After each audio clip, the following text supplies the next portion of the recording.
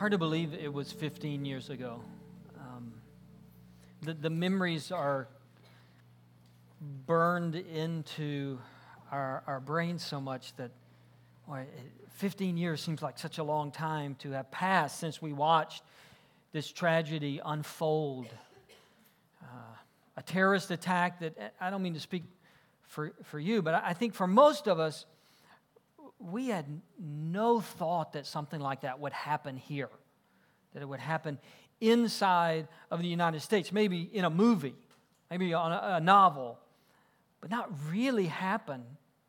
Real people, real planes, real buildings. 20 years ago or so, I read a lot of Tom Clancy's novels, and I remember reading Sum of All Fears probably 20 years ago, and I got towards the end, and Clancy's novels were like 800 or 900 pages, and the first 500 pages were introduction. It was all just, he was setting up the whole thing, and then the last 300 was the actual story. And I was reading Sum of All Fears. I think they turned it into a movie, 2001 or something like that. But I'm getting close to the end of Sum of All Fears, and sort of the big moment was terrorists set off a bomb at the Super Bowl. Like thousands of people died. I got to that moment. I'm invested in this novel 20 years ago, and I've kept up with all the details, and I think, you have got to be kidding me. Like, is this the extremes that Clancy is going to now? That he would put the Super Bowl getting blown up by, this is the dumbest thing I've ever heard. And 15 years later, none of us think it's a dumb thing. None of us think that it's out of the realm of possibilities. As a matter of fact, most of us, whenever we go to some public event, some large event, at least somewhere in the back of our brain, in the back of our mind, there is that thought. It could happen. I mean, we see it on a regular basis around the world. Maybe not so much here anymore, but around the world. We see these massive events and attacks continuing to happen. None of us think it couldn't happen anymore. 15 years ago, you can do the math. I mean, you have to be 20, 21, 22 to actually have a memory of that day. And if you're 16, 17, 19, 20, you've seen videos, right? You've seen newscasts, and you've heard people talk about it. You've seen the memorials year after year, but really, unless you're 20, 21, 22 or older, you don't actually remember that day. Your parents remember it. They remember trying to figure out what to tell you and if to tell you and how to handle that part of what was happening. We look back and we see how much life has changed, because it has. In a lot of subtle ways that we just take for granted now. I mean, we take security checks for granted. We take metal detectors that's just going to be there. We're grateful for them. Long lines. That's just the way things are now. It didn't used to be that way. Those of us who are older than 21 or 22, we remember. We remember images and where we were. Probably most of all, we remember the feelings of that day. Remember what you were feeling, what you were thinking. Remember the grief. The grief at seeing faces. The grief of thinking about the ones who have been lost. The grief in realizing that we would never be the same. Life would never be the same. Our country would never be the same. And not just grief, but let's be honest, fear. Fear of what would happen next, where the next one would take place. If you remember in the early hours, we knew that planes had hit the World Trade Center. We knew that a plane had hit the Pentagon. We knew there was another plane unaccounted for in the skies somewhere, and that fighter jets had been launched to track it down. Possibly it was heading toward the Capitol. And I think for most of us, there was the thought of what else has been planned, what else is going to happen, and how do I protect the people that I care about? It was It was a fearful day. It was a frightening day. And then the stories start to emerge. Pictures of faces, and beginning with the stories of those who were on the flights. And then the pictures of those walking through the streets of New York covered in debris, mounds of rubble, first responders raising a flag. And then the pictures of people unaccounted for. You remember that scene? You remember in New York how there was just walls of pictures.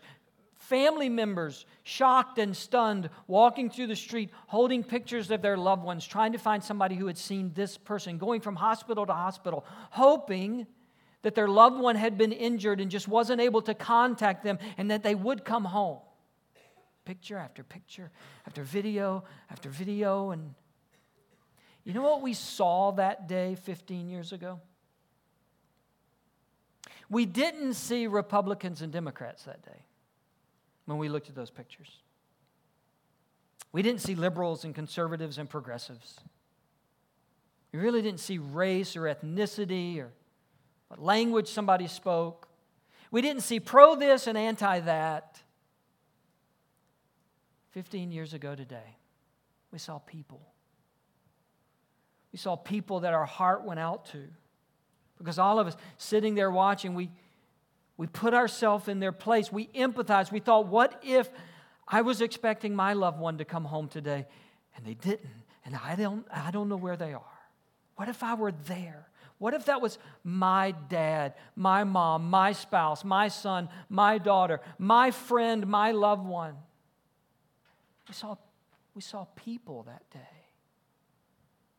And labels and categories melted away. It just didn't matter. Instead, we saw people. It would only last for a short while. Because very quickly, we would go back to arguing about wars, about whose fault it was. We would create bizarre stories about what really happened and who was really responsible. We would point fingers. We would call each other names. It didn't last long, but there was a moment 15 years ago. We were all just people.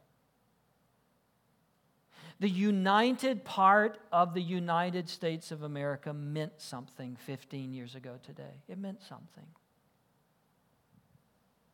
We were people who empathized with others. People who wanted to find some way to encourage first responders and policemen and firemen and EMTs. We want to find some way to let them know we loved them and we cared about them and we were grateful for the job that they did. We were people 15 years ago. And now 15 years later, we're in the middle of an election, which is not unusual, right? I mean, we have a presidential election every 4 years. Some of us have lived through many of these. But there's something about the tone and the temperature of this election that's different. One of the greatest things about our country, the principles upon which it was founded, is this idea that we would get to select our own leaders and that our leaders would come from among us. They wouldn't descend in a kingly ancestry and take the throne.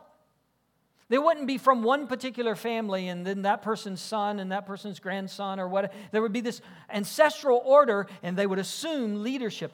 Our country was founded on the idea that we would select our leaders from among us. They would be one of us, and at least theoretically, we could choose anybody we wanted from among us. But that beautiful idea, that democratic process, over the years has become the worst 6 to 12 months that some of us experience over a 4-year cycle. Because it is full of name-calling and yard signs and robocalls and debates and endless media coverage. And back in the good old days, that was the worst of it. Now there's social media.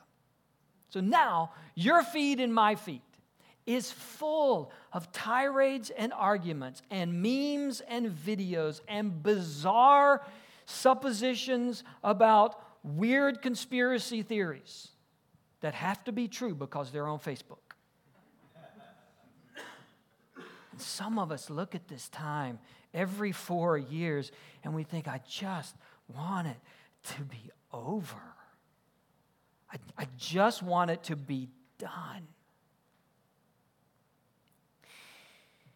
Some of us have found out, probably most of us, that if we swerve even close to an election theme in one of our posts, we set ourselves up for an endless tirade from all streams that will go on for days and days and days in the comment section of our social media. And yet, we're people of faith. We're people who claim to believe in a sovereign God who is fully in control of all things, who expressed his love for us by sending his son Jesus into the world, and that will, and who will at some point make all things right. We believe in this God. We believe in a God who is sovereignly in control and is not in heaven right now wringing his hands wondering who the next president of the United States is going to be. We believe he can be trusted. We believe he is loving and gracious and will bring all things to their rightful end. And yet, we live in the middle of the 2016 election. It's what led Martin Luther to write about the two kingdoms.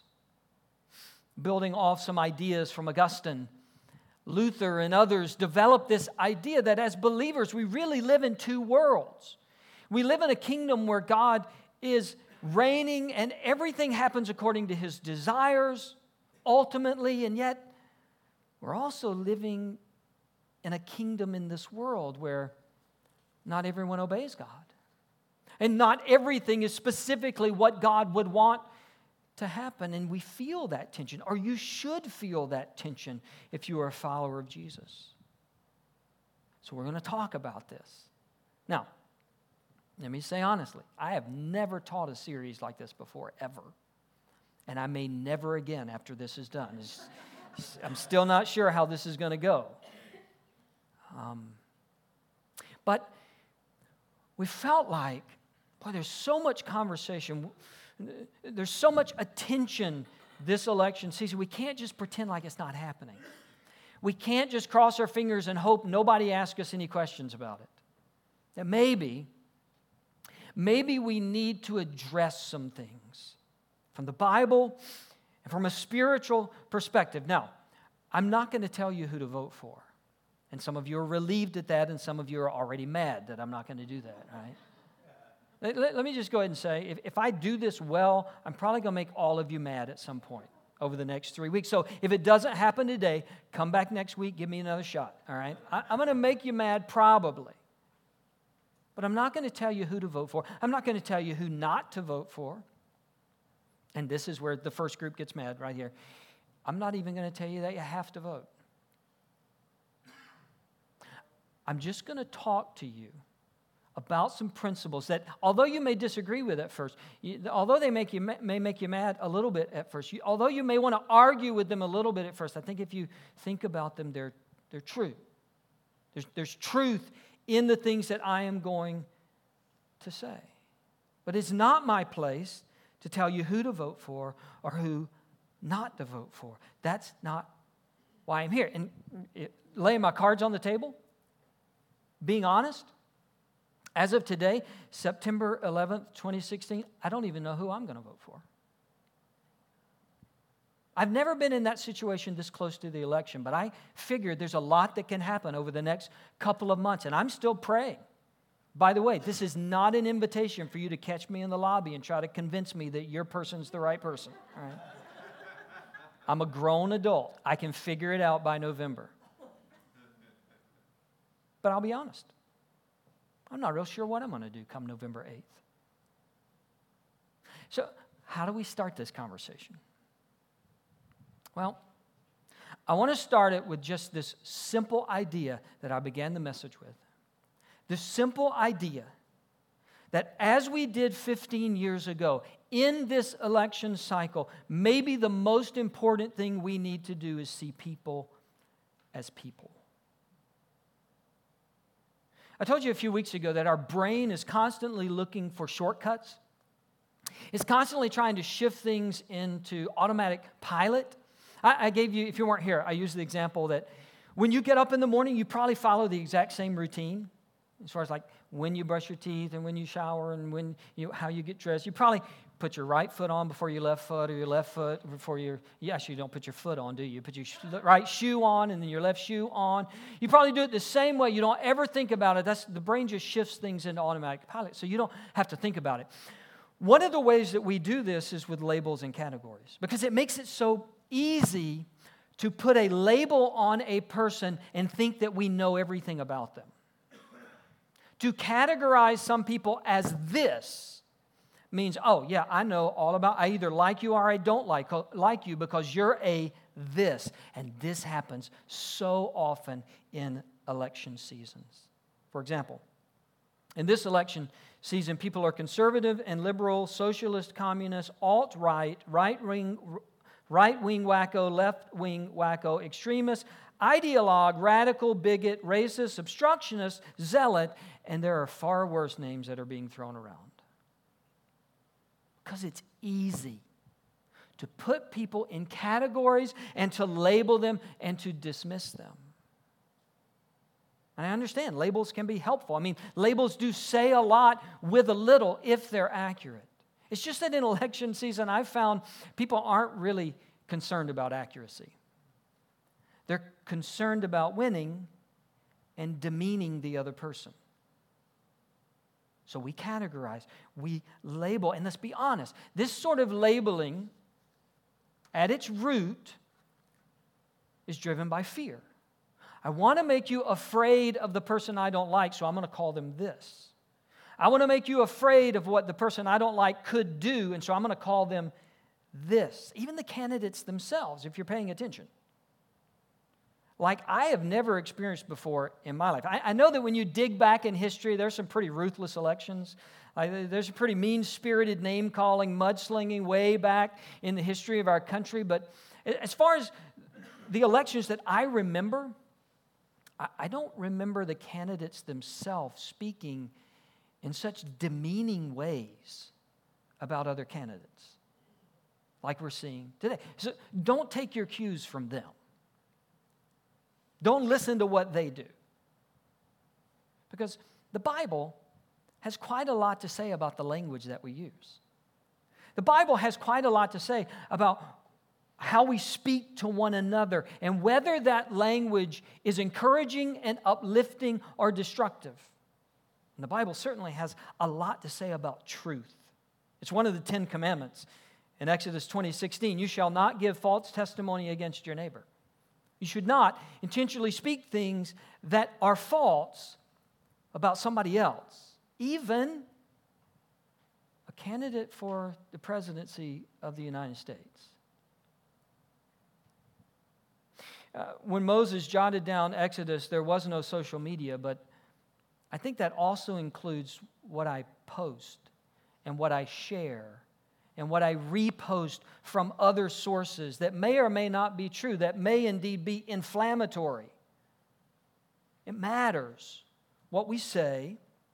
It matters how we speak. It matters whether we're truthful and gracious to other people. See, here's my overarching concern with this election. My overarching concern, and yes, I'm concerned about who the next president is, and you should be too. Yes, I'm concerned about the consequences of whoever assumes the presidency in 2017. I'm concerned about that, but I have an overarching concern much higher than that one.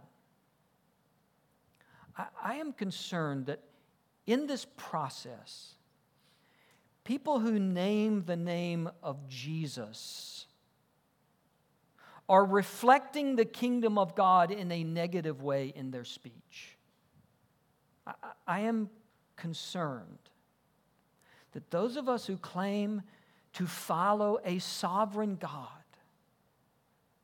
are being just as hostile, just as careless with the truth, just as hateful and vindictive of those who don't name the name of Jesus. See, my concern is not November 8th. My concern is November 9th.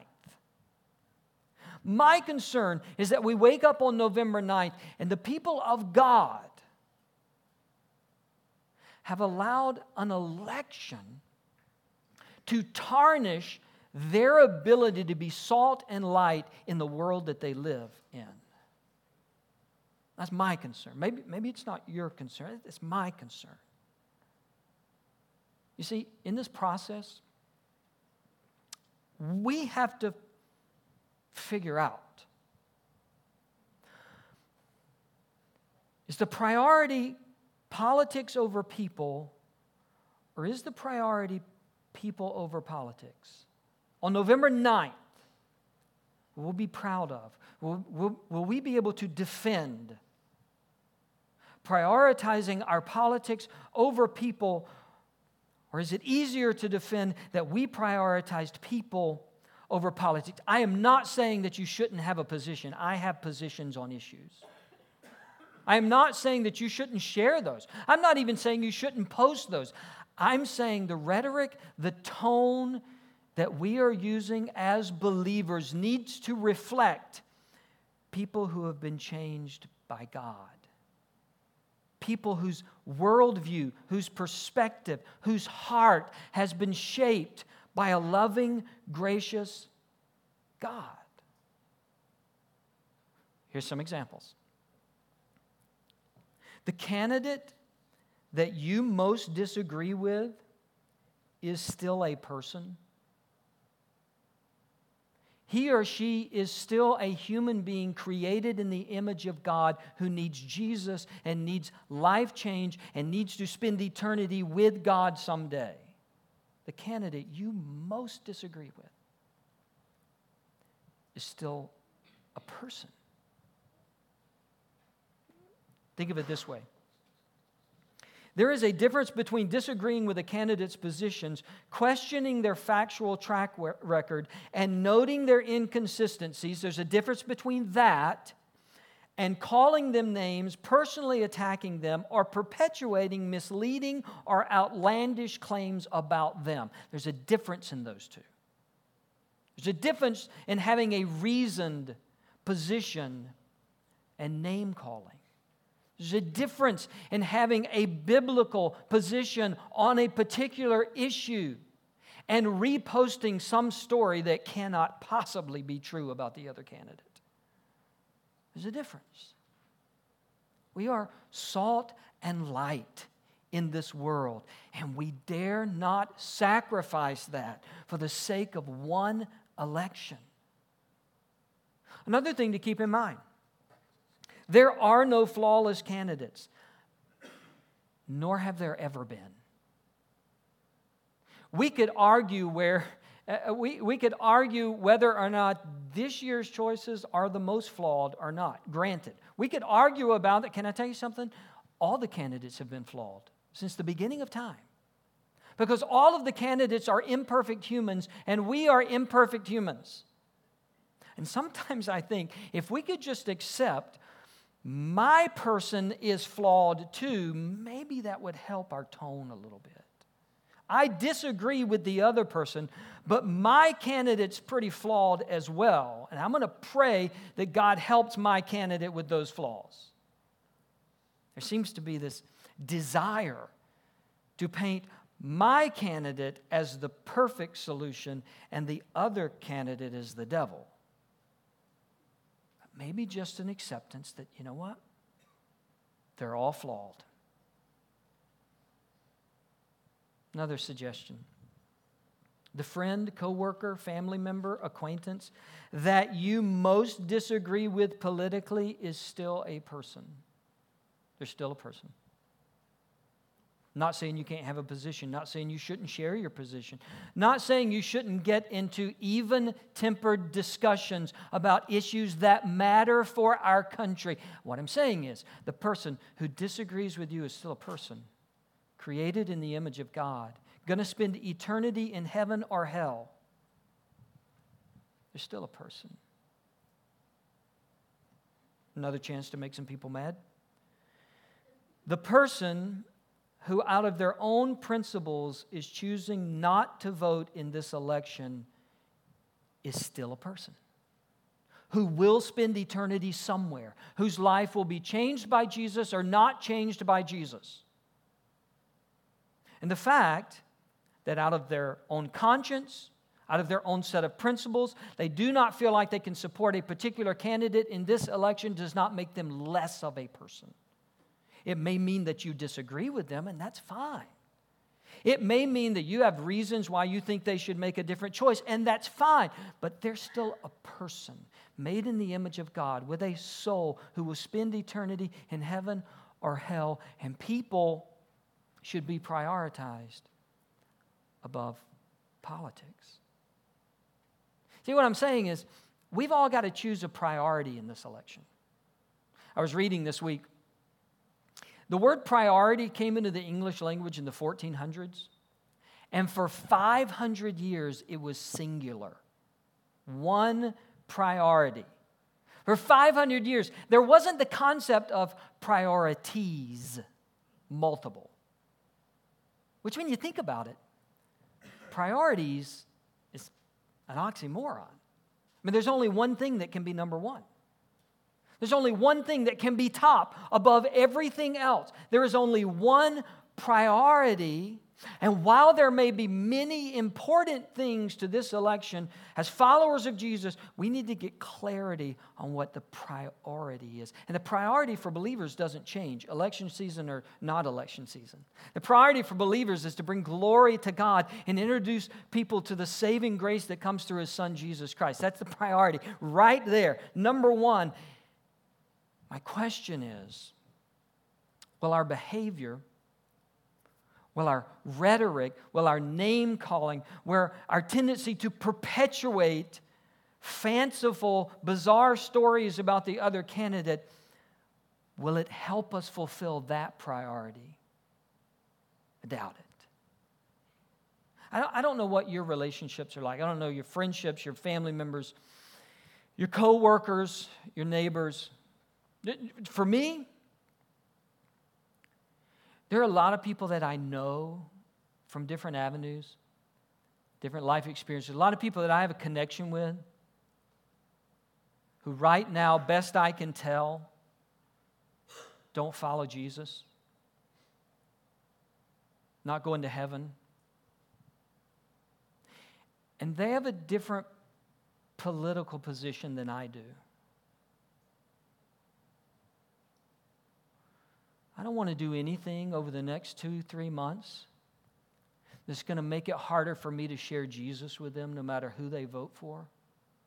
Because what I want most for them is to spend eternity with the God that created them. And I don't want to build walls between me and them over an election. That's just me. That's the grid. Listen, there have been many times I've wanted to post something about this election, right? It's just way too easy. I've had sarcastic comments. You follow me on social media. You know it was right. It was so good. It was so good. And then a name of a person came to my mind. The face of a person that I love, that I want to see come to Jesus, that I want opportunities to share my faith with. And I said, it's not worth it. 100 likes on Facebook's not worth sacrificing an opportunity I may have to share my faith with. That was not worth it.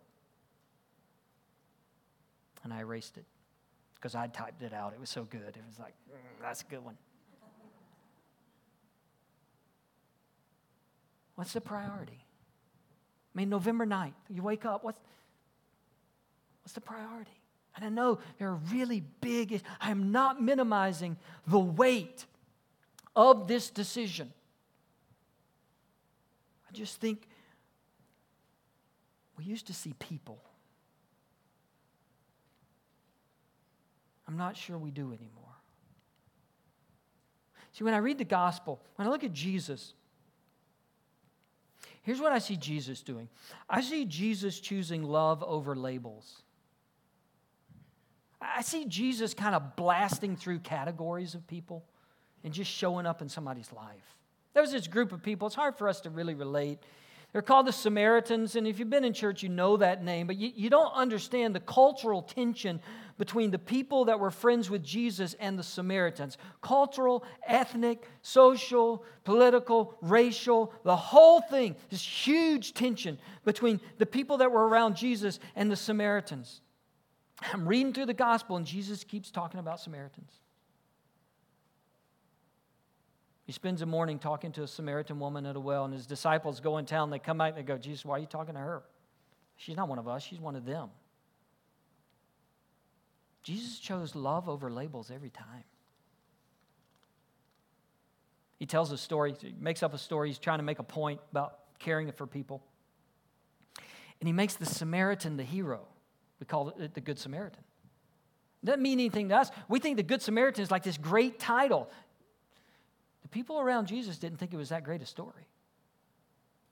It's like speaking to a room full of Republicans and making the Democrat the hero. Speaking to a room full of Democrats and making the Republican the hero. Jesus always chose love over labels. Now Jesus dealt with hard issues. He dealt with sin. He called people to new life, to change behavior. He did all of that. He just didn't let labels get in his way of showing love. You see, I'm pretty sure that if I can get people to Jesus, if their politics need to be fixed, he can handle that. I mean, he can fix their politics somewhere down the road. What I want is their heart to get changed for him and them spend eternity in heaven. I want them to meet the Jesus that I know. Another thing about Jesus, he chose people over politics every time. Every time he had the opportunity to insert himself in some political discussion or debate, he chose people. I don't know what your beef is with the government. We've all got some kind of deal we're not real happy about. I don't know if you think they tax too much or they tax too little, or they're too involved in your life, or they're not involved in your life enough, or they don't give you enough stuff, or what. I don't know what your beef is. We've all got them. It does not compare. It does not compare to the oppression the people during Jesus' times felt by the Romans who were their government. And they didn't get to vote for them. Okay, they lived under an oppressive, corrupt, evil ruler. And one day Jesus is out and he says, hey, the guy that collects taxes for them, I want you to be one of my guys. I want you to come be part of my disciples. And he goes to his house, and he goes to a party, and he meets all of his tax collector friends. Because Jesus chose people over politics every time. A Roman soldier comes to him and says, like, I've got a servant, and he's sick, and I don't know if you can do anything, but if you can heal my servant, I need you to heal him. Jesus didn't go, whoa, buddy, you're Roman. You're Green Party. I don't heal people in the Green Party. You Democrat? Jesus didn't try to fix his politics. He cared about the hurt that was in his life. Jesus chose people over politics every time. And we got a few more months. We got a lot of social media and a lot of debates and a lot of news coverage. And I'm not telling you not to have a position. I'm not telling you not to state your position. I'm not telling you not in the right way to post your position. I'm saying there was a window of time 15 years ago when we saw people as people. And I think there are a few things that would fix our country faster than if we saw them as people again today. Let's pray.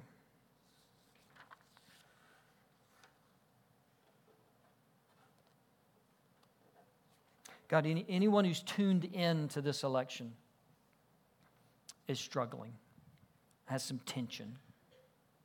They're riled up about some things. We all are. We're worried about some issues. We're worried about consequences. We're worried about our country turning farther away from you. But in our worry, perhaps even fear, let us not forget that we are salt and light. Let us not forget that you are ruling and reigning, and this election does not change that. Help us to choose people over politics for the next 2.5 months. Help us to love people. Yes, to encourage people towards your word and towards truth. But to do it in such a way that shows dignity for the other person. Pray it in Jesus' name. Amen.